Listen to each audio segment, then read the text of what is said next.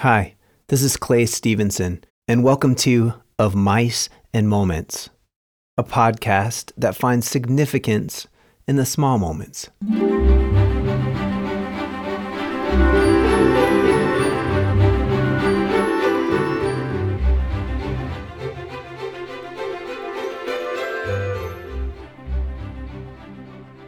Every now and again, one of my kids, out of the blue, asks about their next doctor's appointment. And they only ask when they know they're getting shots. Shots. The object of the very worst experience for an elementary-aged kid. My kids have screamed, kicked, tried to run away, you name it. In their minds, there's not much worse than getting a shot. When we say goodnight, sometimes my daughter tells me about her day and about her daily exercises to convince herself that shots don't hurt. Angie has convinced her to try daily positivity training. Fortunately, I also encourage her and let her know that shots are no big deal. My trick is to not look. I tell her that it's always over quickly and that it's nothing to be afraid of. She gains strength from my strength, just like I gained strength from my dad. My dad also used to encourage me when I was a kid and scared of shots. He was invincible. I remember watching him get a shot once when he was in the military. He didn't flinch. It was like the way my dog acts when he gets a shot. I mean, it's like it didn't even happen. I was super impressed. Seeing him so strong didn't take the pain of my own shots away, but it did help me feel a bit more confident about the experience. Later in life, I remember asking my dad, incredulous of his bravery, about why he wasn't scared of shots. He told me that he gained his bravery from his dad. He recalled a conversation with his dad, my grandfather, before getting a shot when he was young. My dad was whining and complaining about the shot, and my grandfather took him aside and told my dad that he had nothing to worry about. Shots didn't hurt at all. My grandfather gave my dad a little of the old school tough love and told him that he needed to be strong and that it was weak to be scared of something as trivial as a shot.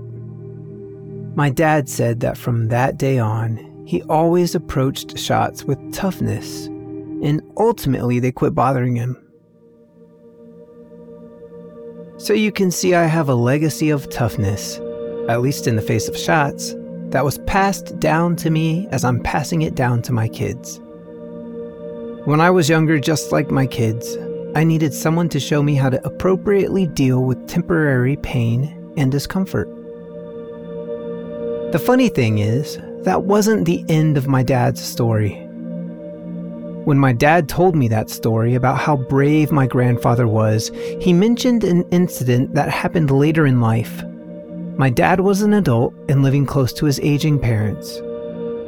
As dutiful children often do, he helped chauffeur his parents to and from doctor's appointments. On one such occasion, his dad, my grandfather again, was really dragging his feet getting out the door. When my dad pressed him about his reluctance, he mentioned that he was scheduled to get shots at the doctor's office. Incredulous, my dad reminded my grandfather that he was indifferent about shots. After all, he was the person who instilled confidence in my dad at such an early age. My grandfather laughed and then confessed that he had lied to my dad that day and that he had always hated shots. Now, what's even more odd about this is that I hate shots too. I'm embarrassed to admit it, but I almost passed out once after getting a shot. For me, there's something psychological about not being in control in a doctor's office. Fortunately, over the years, I've learned to cope, and I sit still for the poor nurses who have to take blood or give shots all day, but it's been a process. So that legacy of toughness passed down from generations really isn't as tough as it seems. And to be honest, when I encourage my kids to be tough In the face of shots at the doctor's office, I'll tell them about how my grandfather was scared of needles and about how I was scared of needles, so they realize that they are not inadequate because they're afraid or hesitant. But I'll also let them know that in the end, both my grandfather and I learned to face these fears, to deal with them, and even embrace the temporary pain or discomfort. In doing so, hopefully I'll pass down not only a legacy of toughness, but a legacy of honesty and openness.